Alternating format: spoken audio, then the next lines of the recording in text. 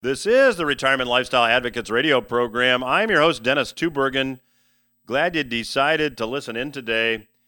Hey, joining me on today's program is a gentleman that is a prolific commentator on what's going on in the economy, what's going on in the financial markets.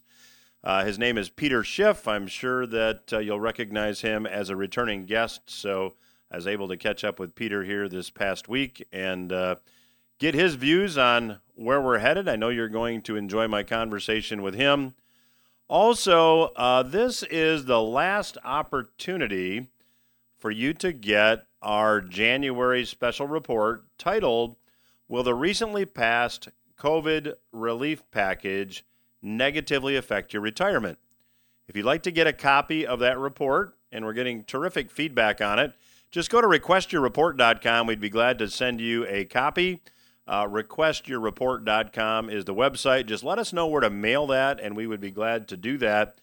Also, if you do not go to the Retirement Lifestyle Advocates website, I would encourage you to do that.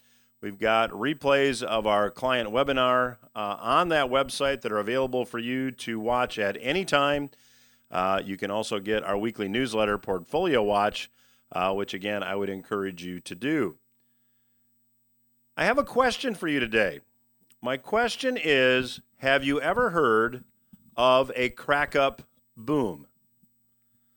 Crack-up boom. Have you ever heard of that? Well, you might want to get familiar with the term and what it means because you may be about to experience it. Now, I talked about this topic in detail on the client webinar last Monday. And again, you can go to retirementlifestyleadvocates.com to watch the webinar. And I should state at the outset of this segment that I am biased on this topic. Some might even say I'm extremely biased, and they could perhaps be right. Now, I'm biased in the sense that I am firmly against Keynesian economic policies, and these economic policies are currently dominating U.S. economic and monetary policy more than ever before in the past. Now, that's a pretty big statement, and I'll explain, but that's a pretty big statement given the massive quantities of money that the Federal Reserve has simply manufactured from thin air over the past few years. Now, let's dig into that term, Keynesian economics. Keynesian economics is an economic theory advanced by John Maynard Keynes. Now, Mr. Keynes advanced the idea that when an economy slows down, when private sector spending wanes, then it's the government's responsibility to step in and spend to make up for the lack of spending in the private sector. In other words, the government's job is to take up the slack. Now, Keynes also pointed out that this government spending needs to be reined in when the economy is improving, and that's something that over the past 50 years or so, U.S. politicians and policymakers have ignored. Now, I believe that eventually these policies don't work. Even though they may create what seems to be prosperity in the short term, in the long term, they simply do not work. And Keynes himself had the same opinion. Now, you can't make this stuff up. Keynes, by suggesting that the government step in and spend to make up for lack of spending in the private sector, he knew that that would eventually fail. In 1923, Mr. Keynes, John Maynard Keynes, authored I'll call it a tract. And he wrote this piece for distribution, and in the piece he wrote about monetary reform. Now, this is a quote from Mr. Keynes' piece. Quote, "Long run is a misleading guide to current affairs. In the long run, we are all dead." Shocking, isn't it? Now, Janet Yellen, who is now the Treasury Secretary and former chair of the Federal Reserve, that makes her an experienced money printer. She had this to say in her Senate confirmation hearing last week. And I quote, "But right now, with interest rates at historic lows, the smartest thing we can do is act big. In the long run, I believe the benefits will far outweigh the costs, especially if we care about helping people who have been struggling for a very long time." Now, certainly no one would argue with the idea that we should help people who are struggling. But I find it interesting that Ms. Yellen said, "With interest rates at historic lows, the smartest thing we can do is act now. In the long run, I believe the benefits will far outweigh the costs." Now, what does that mean? Well, you don't have to be an economist to understand that Ms. Yellen is proposing more Keynesian solutions. What does that mean? More stimulus funded by more money created out of thin air. I find it ironic that Keynes, in the piece he wrote in 1923, said, "Long run is a misleading guide to current affairs. In the long run, we are all dead." And Janet Yellen, who is a Keynesian economist, says that in the long run, I believe benefits will far outweigh the costs. Well, one of them is wrong. One of them will end up being right, and I believe Mr. Keynes will end up being right. And I think one only needs to take a look at another approach to economics, the Austrian view, to which I would subscribe more closely, and look at what an economist by the name of Ludwig von Mises had to say. Now, Mr. von Mises warned of the ultimate outcome of these, what I believe are reckless policies. He said this: "Credit expansion can bring about a temporary boom, but such a fictitious prosperity must end in a general depression of trade, a slump." Now, credit expansion, what does that mean? Well, today, money is created by expanding credit. Credit expansion in this context simply means money creation. So let me restate Mr. von Mises' quote using that term. I'm going to substitute money creation where he said credit expansion. Money creation can bring about a temporary boom, but such a fictitious prosperity must end in a general depression of trade, a slump. Now, what's been going on is we've had credit expansion followed by additional credit expansion. We've had money creation followed by additional money creation. But a question has to come up if you're thinking about this rationally. And the question is, does the debt ever have to be repaid? I mean, every time you expand credit, more money is created, but money is debt, as we've talked about on this program in the past. So can you just continue this cycle and stave off this economic slump or this economic depression forever? Well, Mr. Keynes knew the answer to this question. He stated in 1923 that in the long run, we are all dead. Well, Mr. Keynes, and this is purely speculation on my part, but I believe he knew that he was mortgaging the future with his policies, but he calculated the fallout was a long way down the proverbial road.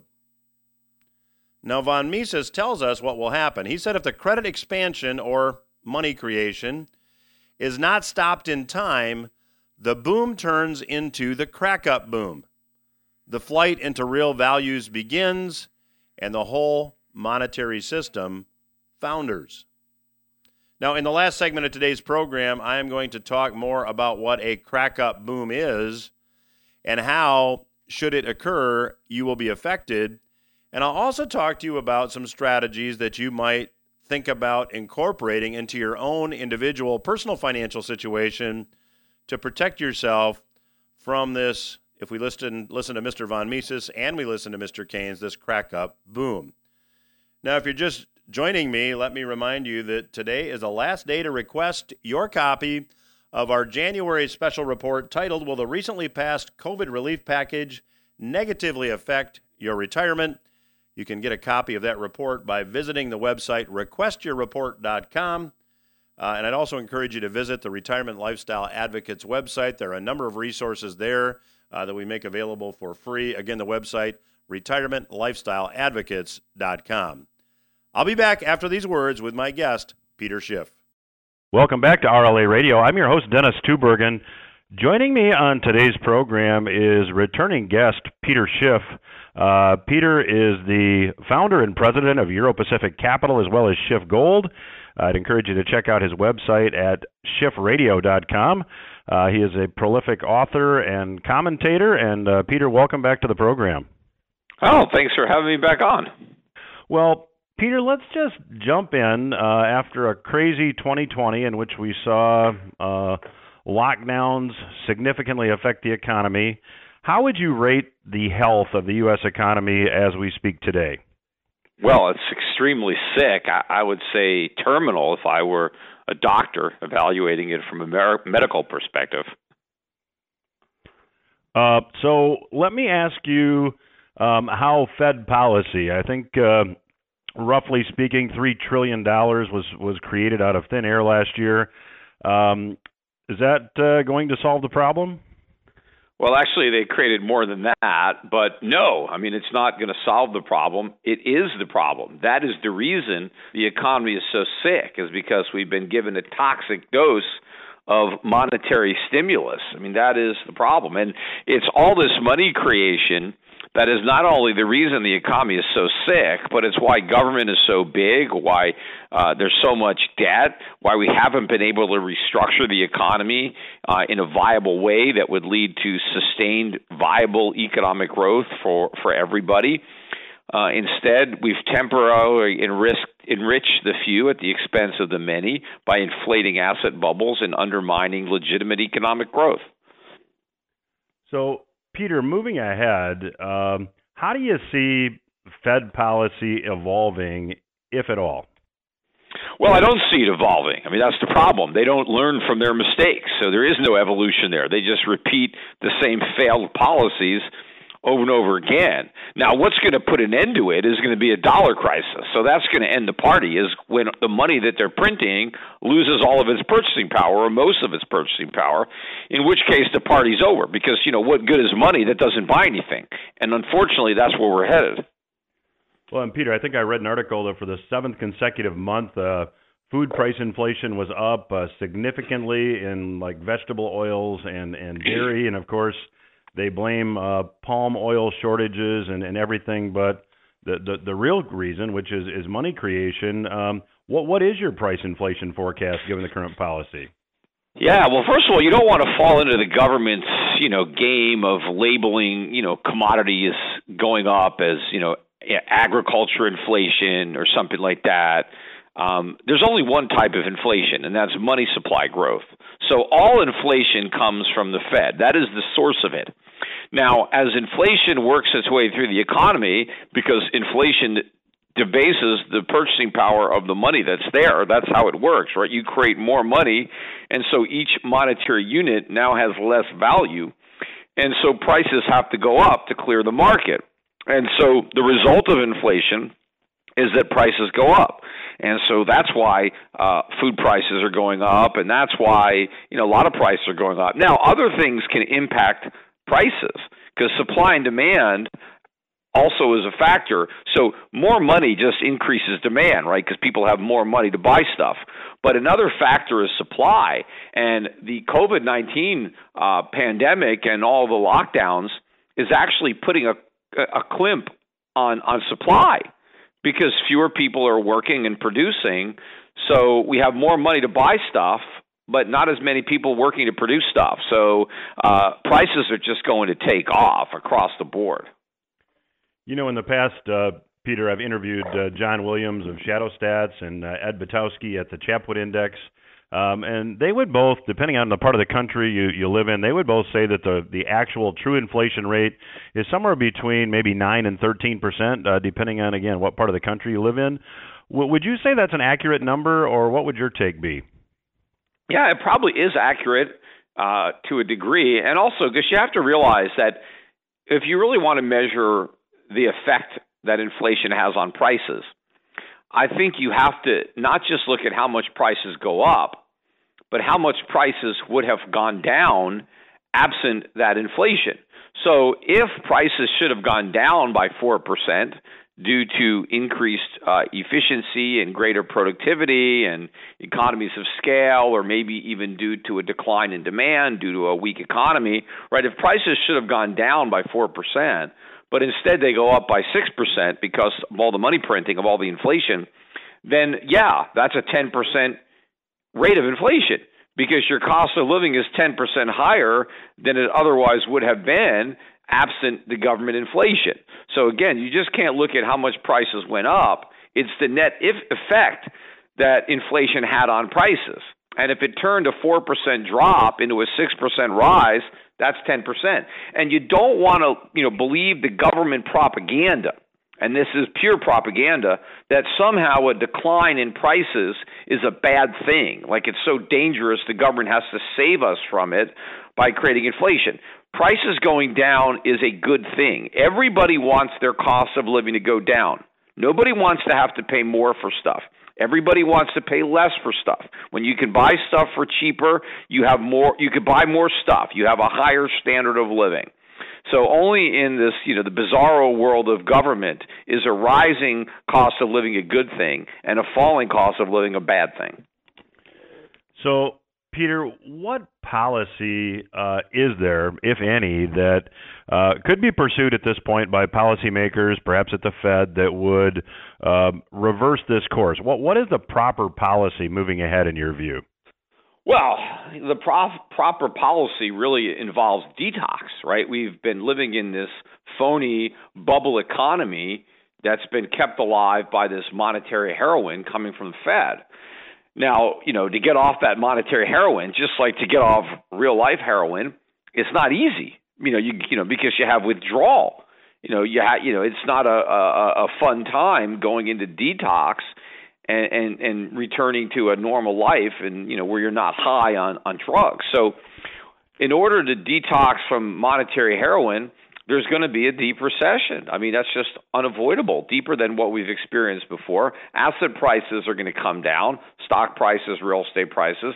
Investors are going to lose money, and businesses are going to fail and go bankrupt, and that means lenders are going to lose money, and so there's going to be big losses. And then, of course, the U.S. government is going to have to live within its means. It's going to have to start cutting spending across the board, and including for entitlements. So, a lot of sacred cows are going to have to get gored. A lot of promises are going to have to be broken. But that's dealing with reality. And so we can bite the bullet, take the pain, and then move forward and benefit, from the short-term pain with some real long-term gain. Instead, what we keep doing is opting for more heroin so we don't have to deal with the pain of facing reality. But in the process, we make all the problems much, much worse. And so instead of detoxing and quitting the habit, we end up dying of an overdose, which is where we have hyperinflation and we destroy the dollar. And that's, unfortunately, where we may be headed.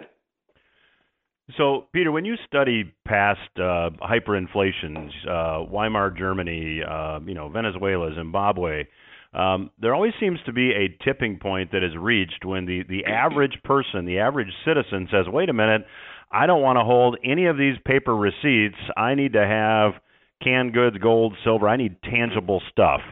Do you see that we're going to reach that tipping point here at some point in the near future? Well, we obviously will reach it. How near in the future is hard to say, whether it's months away or years away. I don't think it's decades away, right? So it's not like way off into the distant future. But we have already long since passed where that point would have been, absent the U.S. dollar's role as the reserve currency of the world. So we've been able to export our inflation all around the world, and we've been able to live with huge trade deficits. And so this has really enabled us to go much deeper into debt and to print a lot more money and to build a far more unsustainable economy than we could have done in a vacuum, right? If we did not have the ability to export the inflation and we can only consume what we produced ourselves, we would have already had a complete implosion. But because the world has offered us this massive subsidy, right? They've given us all this rope, and we've used it, to fashion a very long noose. So at some point, we're going to feel that noose. But I think it's already taken longer than I would have expected, a decade ago. So we're literally living on borrowed time. But we can face the music almost any day. Peter, time for one more question in this segment. You mentioned the dollar's role as a world reserve currency. Are you seeing that there is another currency or monetary system that might emerge that would displace the dollar's role as the world reserve currency? Well, sure. The dollar wasn't always the reserve currency. In fact, there really wasn't a reserve currency before the dollar. There really was just gold. Gold was money. And the initial reason that the dollar was accepted as the reserve currency is because it was redeemable in gold. It was not only backed by gold, but if you had dollars, you can present them to the Federal Reserve and get a specific quantity of gold on demand. So that's why the dollar was the reserve currency. Before it was the dollar, it was the pound, but the pound was also a receipt for metal. And so the world had always been on a gold standard up until really 1971. That's when we went off the gold standard globally onto the dollar standard, which is a fiat standard. And I think that when this system blows up, the most logical move would be to revert to what worked prior to the dollar, to go back to what the world had been using for centuries, and that is a remonetization of gold. And so that's where we're headed. So I don't think that there's just going to be another fiat currency that's going to emerge as the new reserve, where the world's just going to say, okay, the dollar's worthless, we'll take euros, or we'll take Japanese yen or even Chinese RMB. It's just a piece of paper. If the dollar could collapse, so could any piece of paper. So what's going to be needed to have the type of confidence necessary to act as a reserve is gold. You need to have something that's reliable, something that has actual intrinsic value. So it's, the supply is limited. You just can't, print an infinite amount of money. There's no limit to how many dollars the Fed can create out of thin air. And there's no limit to how many zeros, they can put after the one. And that would be the case of any other fiat currency. But that's not the case when you have real currency, which is currency backed by money. When you have real money, there's self-imposed constraint. There's a discipline placed on the banks and the politicians, and that's what we're going to need. Well, my guest today is Mr. Peter Schiff. I would encourage you to check out his radio program at schiffradio.com. He is also the founder and president of Euro-Pacific Capital and Schiff Gold. I'll continue my conversation with Peter when RLA Radio returns. Stay with us. I'm Dennis Tubergen. You are listening to RLA Radio. I'm chatting today with the founder and president of Euro-Pacific Capital as well as Schiff Gold, Mr. Peter Schiff. I would encourage you to check out his radio program also at schiffradio.com. That's SCHIFF radio.com. And Peter, in the last segment, you talked about the fact that at some point in your view, we're going to have to return to what we always return to historically when currencies fail, and that is the gold standard. What is your take on cryptocurrencies? Bitcoin, a dozen years ago wasn't even worth a penny, and now it's been over 40,000. Do you see any future for cryptocurrencies? To me, it makes no sense. Yeah, well, the intrinsic value is no different today at 30,000 a Bitcoin than it was at 3 cents a Bitcoin or whatever. It's still just a digital token that has no real value. In fact, a Bitcoin is really just an arbitrary bundle of Satoshis, right? One Bitcoin is 100 million Satoshis. So that's really what you're buying, is you're buying Satoshis. And there's 2.1 quadrillion Satoshis, out there in total when they finish mining them, in quotes, all. So, I mean, the idea that they're scarce is kind of nonsense, because, it's a huge number. But also, there's nothing unique about them. I mean, all the other cryptocurrencies, there's thousands and thousands of other cryptocurrencies that really are not any different than Bitcoin, other than they have a different name. But, they're just a string of numbers. And you can't do anything with it. Like gold is money because it's a valuable commodity, but it's also easily stored and exchanged, and it doesn't decay. So if you're worried about inflation, it's hard to store wheat, plus it might go bad. It's hard to store oil. You need a lot of space. But if you store gold, you can always use your gold to buy oil or to buy wheat in the future. There's a historical relationship between those commodities. And there's always going to be demand for gold because jewelers are going to need gold. Computer chip manufacturers are going to need gold.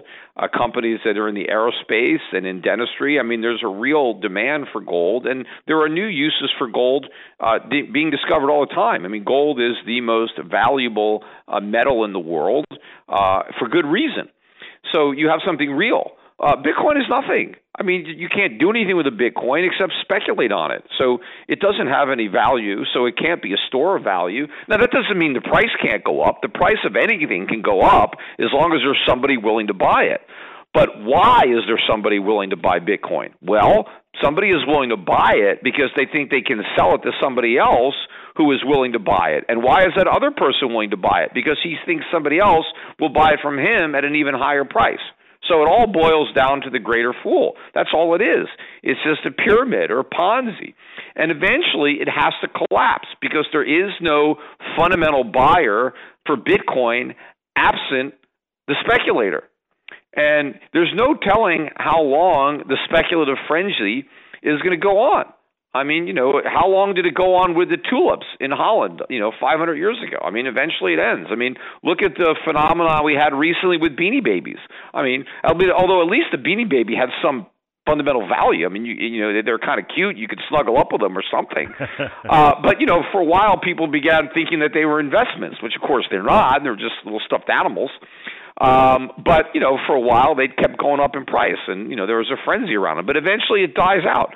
And, the same thing is going to happen with Bitcoin. I mean, it's just, there's no telling how big. I mean, Bitcoin has a good story behind it. It's got a sexy story, but, it's all sizzle. It's no steak. And, I've heard a lot of dumb things said by people over the years in bubbles, but the dumbest stuff I've ever heard was during the Bitcoin bubble. I mean, the things that people say about Bitcoin, it's so ridiculous. And then the things they say about gold are even more ridiculous. But as long as the price is going up, the people that bought it think they're geniuses. And but the only reason it's gone up is because other people have been just as dumb and they've bought it. But eventually all the geniuses will be exposed for the fools that they really are, and I'll have the last laugh. So, Peter, you mentioned moving back to a gold standard, and I happen to think that when you study history, that's the only thing that can happen as well. How might you envision that could occur? It seems to me that there will be a lot of resistance to that, particularly by countries that have central banks that are printing massive amounts of money. Could lead to some geopolitical tensions. How do you see this maybe transitioning? Well, first of all, that all central banks already hold gold on their balance sheets. Banks have it. It's a tier 1 asset. There's no haircut required on gold. The banking system looks at gold the same way it looks at dollars, euros, yen. So it's already there. It's already part of the banking system. And so what's going to happen is that gold price will just rise substantially to the point where gold will be a much larger percentage of banking reserves, and especially central banks, than it is today.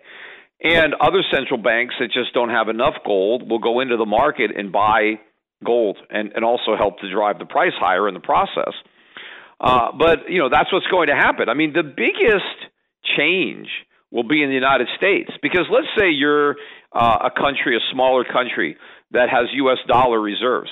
How did you get those dollars? Because you can't print them. So other countries had to earn their dollar reserves. They had to export. They had to have trade surpluses, and they had to accumulate dollars.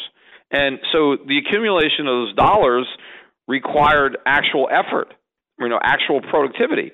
Well, so there would be no chains, when they have to accumulate gold reserves, because, it would be the same thing. Effort would be required for, let's say South Korea. If South Korea wants to increase its gold reserves, it has to earn the gold. It has to, produce products and have surpluses and get the gold. So for that country, it really doesn't matter whether they're storing gold or storing dollars, because either way, they have to work to acquire them. Except when they're acquiring gold, they've at least got something real. When they're acquiring dollars, they just got our worthless IOUs. The biggest change is for the United States, because now we have to work for stuff. We just can't print gold the way we print dollars. So if we want to have gold reserves backing up the dollar, and of course we already have some, we just don't have enough given how many dollars are out there. And of course, it remains to be seen, how much gold is actually still left in Fort Knox. I mean, we claim that we have a certain amount, but I'm not even sure when the last audit was performed. But my guess is that, we don't have enough gold either. But to the extent that we need new gold, more gold, we have to earn it. We can't print it. I'm chatting today with Mr. Peter Schiff. His website is schiffradio.com. I'd encourage you to check it out.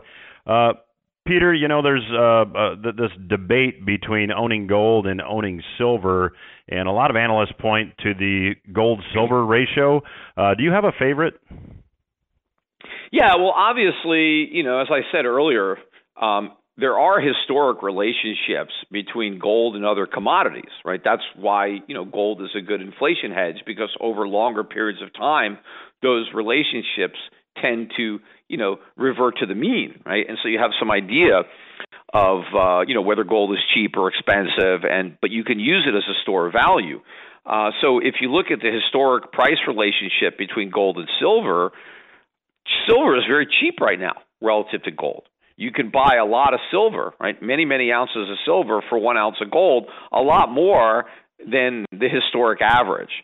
So if you believe that prices tend to revert to the mean over time, then at some point you would expect silver prices to be much higher relative to gold. So I think that there is probably more long-term bang for your buck in silver. I think that you could probably see a gain in silver relative to gold over time, as both metals gain against the U.S. dollar.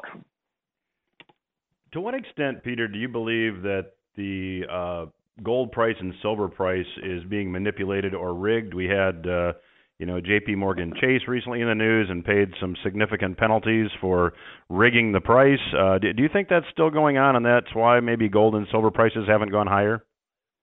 Well, I don't think there's like an organized conspiracy to rig it. I think some of these players may be acting in their own self-interest, and some of their actions may work to slow the increase in the price of gold. So maybe the price of gold could be much higher, but for some of these activities. But look, the price of gold has been steadily rising. It started this century, right, in 2000. It was under 300, and it's moved above 2,000.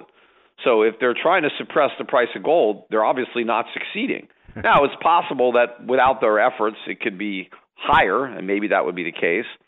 But I think gold is going to get wherever it's going to get, despite any efforts by the banking sector to repress it. And obviously, look, the last thing the banks want is the price of gold to be soaring. They want people buying bonds. They want people buying stocks. The government wants to instill confidence in the dollar, and nothing would destroy confidence faster, than $5,000 gold, $10,000 gold. So to really keep this shell game going, right, they got to keep the gold price down. It's kind of like, gold's the canary in the monetary coal mine. So if you're trying to kill all the miners with gas, maybe if you can, get rid of those canaries or keep those canaries alive somehow, you have a better chance of keeping all the miners, where you want them. So I think there is that going on, but I don't think it should deter people from buying gold. In fact, it's actually giving people a better opportunity to buy it, because if the price of gold was much higher, you'd have to pay a lot more to get it. Well, the clock says we're going to have to leave it there, Peter. My guest today has been the founder and president of Euro-Pacific Capital, as well as Schiff Gold, Mr. Peter Schiff. I'd encourage you to check out his radio program at schiffradio.com. And Peter, always a pleasure to catch up with you and have you on the program. Appreciate your perspective and insights, and love to have you back down the road. Sure thing. All right. We will return after these words. I'm Dennis Tubergen. This is the Retirement Lifestyle Advocates radio program. Glad you're listening in. And thanks to Mr. Peter Schiff for joining me on this week's program as well. You know, in the first segment of today's program, I quoted Janet Yellen, who provided this quote as part of her statement as part of her hearings to be confirmed for the position of Treasury Secretary. Quote, "But right now, with interest rates at historic lows, the smartest thing we can do is act big. In the long run, I believe benefits will far outweigh the costs, especially if we care about helping people who have been struggling for a very long time." Well, as I mentioned in the first segment, you don't have to be an economist to know what acting big means. Janet Yellen was a former chair of the Federal Reserve, which means that she knows how to create money. So when she acts big, that is exactly what she's referring to. And she said in the long run, it's her belief that the benefits will far outweigh the costs. Well, in the first segment, I also talked about the fact that many, if not most, modern-day economists subscribe to the Keynesian school of economics. That is an economic theory that was advanced by a gentleman by the name of John Maynard Keynes. And his theory said that when the economy slows down and private sector spending slows down, the government needs to step in and make up for the lack of spending in the private sector. Now, Mr. Keynes, as I pointed out in the first segment, I believe knew that in the long run, contrary to what Ms. Yellen said in her statement, this doesn't work. Keynes in 1923 wrote this, "Long run is a misleading guide to current affairs. In the long run, we're all dead." And yet, Ms. Yellen has said that acting big in the long term has more benefits than risks. Well, the Austrian economic school would have a differing view of this strategy. Ludwig von Mises, who wrote a book called Socialism, an Economic and Sociological Analysis, wrote this. He said that credit expansion or money creation can bring about a temporary boom, but such a fictitious prosperity must end in a general depression of trade or a slump. If the credit expansion is not stopped in time, the boom turns into the crack-up boom, the flight into real values begins, and the whole monetary system founders. Now, it's important to understand that credit expansion is money creation, and today's money is debt. Now, when debts go unpaid, when a borrower defaults on a loan or defaults on debt, money disappears from the financial system, and that is deflation. And I'll give you a very quick example. Think back, and we're maybe seeing a repeat of it now, but think back about 15 years to the housing boom and then subsequent housing bust. As real estate prices were running up, it wasn't unusual for banks to make 100% loans to buy a property, a home, a residence, to a subprime borrower, a borrower with a less than stellar credit. Let's just say, for example, that a banker loaned $200,000 to a borrower to buy a home, and now the real estate market crashes, and that $200,000 home is now worth $100,000. Well, the borrower might decide to leave the keys in the door and go rent for a while and let the bank deal with the loss on the real estate. That happened all across the country. So what happened to that $100,000 that the banker loaned the person to buy the house that now they can't get out of the house? There's a $200,000 loan and only a $100,000 house securing it. Well, the banker has $100,000 disappear from his or her financial statement. So that money went to money heaven. It's gone. So in a strange sort of way, the stability of our debt depends on additional credit or money expansion and rising asset prices. This, in a perverse sort of way, ultimately makes things more unstable. See, because all these actions that you're seeing doesn't make the debt go away.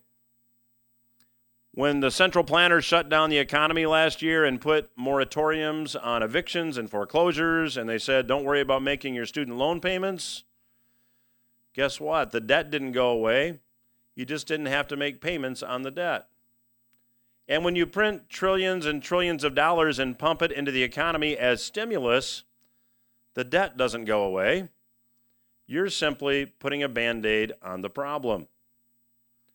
See, the deflation at some point will have to hit because we have to deal with the debt. And I believe that will happen, as economist Ludwig von Mises said, in the form of a crack-up boom. In his work, Mr. von Mises wrote this: the final outcome of the credit expansion is general impoverishment. Now, what is this crack-up boom?